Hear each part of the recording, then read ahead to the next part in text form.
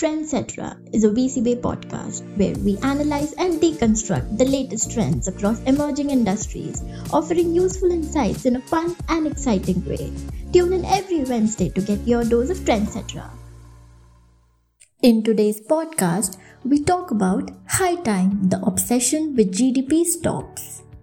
In 1937, Simon Kuznets, an economist at the National Bureau of Economic Research, presented the original formulation of GDP in his report to the US Congress titled National Income 1929 to 35. And the rest is history. Until the birth of the GDP, there was no real way to measure the economy with a single number that was comparable over time and across nations. GDP has become the defining indicator of the last century and the ultimate measure of an economy's welfare.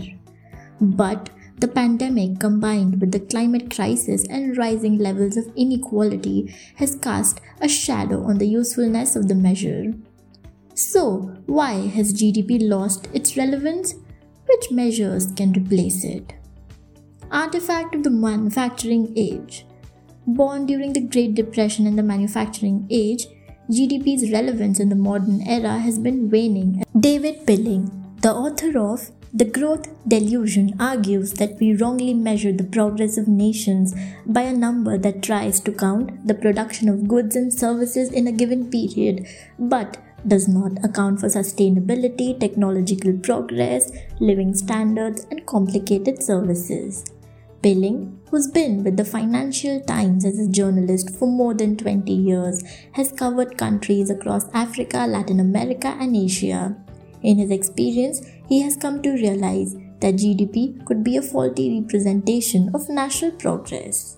Fudging. In March 2019, a research paper titled A Forensic Examination of China's National Accounts by economists at the Chinese University of Hong Kong and the University of Chicago arrived at a sensational conclusion. You cannot trust China's official GDP statistics. According to their research between 2008 and 2016, China's official GDP statistics were inflated by an average of 1.7 percentage points per year. If those estimates are true, it will imply that the Chinese economy is more than 10% smaller than all the light that we cannot see. Can you estimate the GDP growth rate based on the brightness of a country's nighttime lights? The answer is surprisingly yes. According to the Center for Economic Policy Research, the brightness of a country's nighttime lights, as seen from satellites, is highly correlated with GDP growth. It is based on the logic that the more money people have, the more likely they are to have lights on at night. Businesses will also stay open for longer periods of time, resulting in even more light. In a democratic society, citizens, media, and opposition leaders serve as roadblocks to the government's attempts of inflating GDP figures, but the same does not apply to autocratic societies. Digital goods. In 2018, Barclays, one of the world's largest banks, joined the Let's Downplay GDP bandwagon. Digital goods are significantly different when compared to physical goods. In general, we set the price of a good at the marginal cost to produce it. While digital goods have a fixed cost at the start, they have close to zero marginal costs. Unlike physical goods, the digital counterparts don't suffer from scarcity issues and are cheap or free to transport across large distances. So, it's difficult to price digital goods, which results in an underestimation of GDP. To replace or not to replace GDP.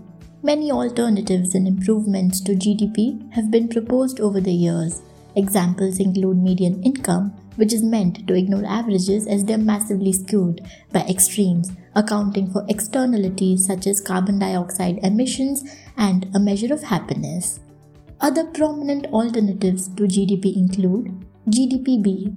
Despite digital goods such as Wikipedia having zero cost, we derive a lot of value from them. So, MIT economists developed a new tool to measure the benefits of the digital economy, GDPB, where B stands for benefits.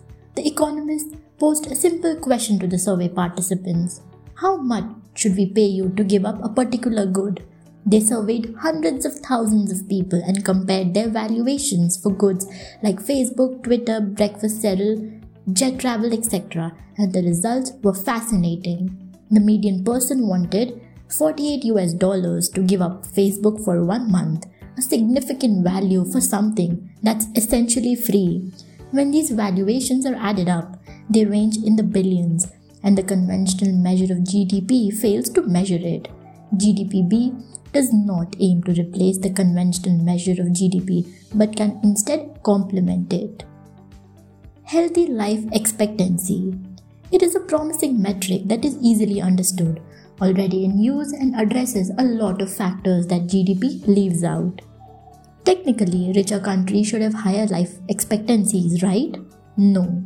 The US, with a GDP per capita of $60,000, one of the highest in the world, has a life expectancy of just 78.5 years, while countries with far lesser GDP per capita have higher life expectancies.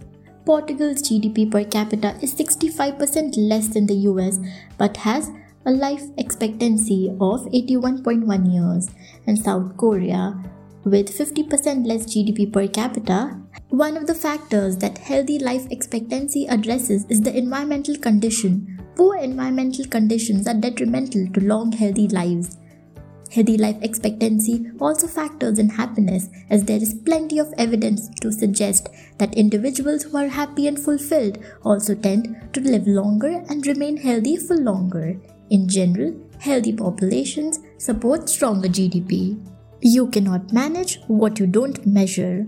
GDP has to undoubtedly be replaced, or at the very least improved.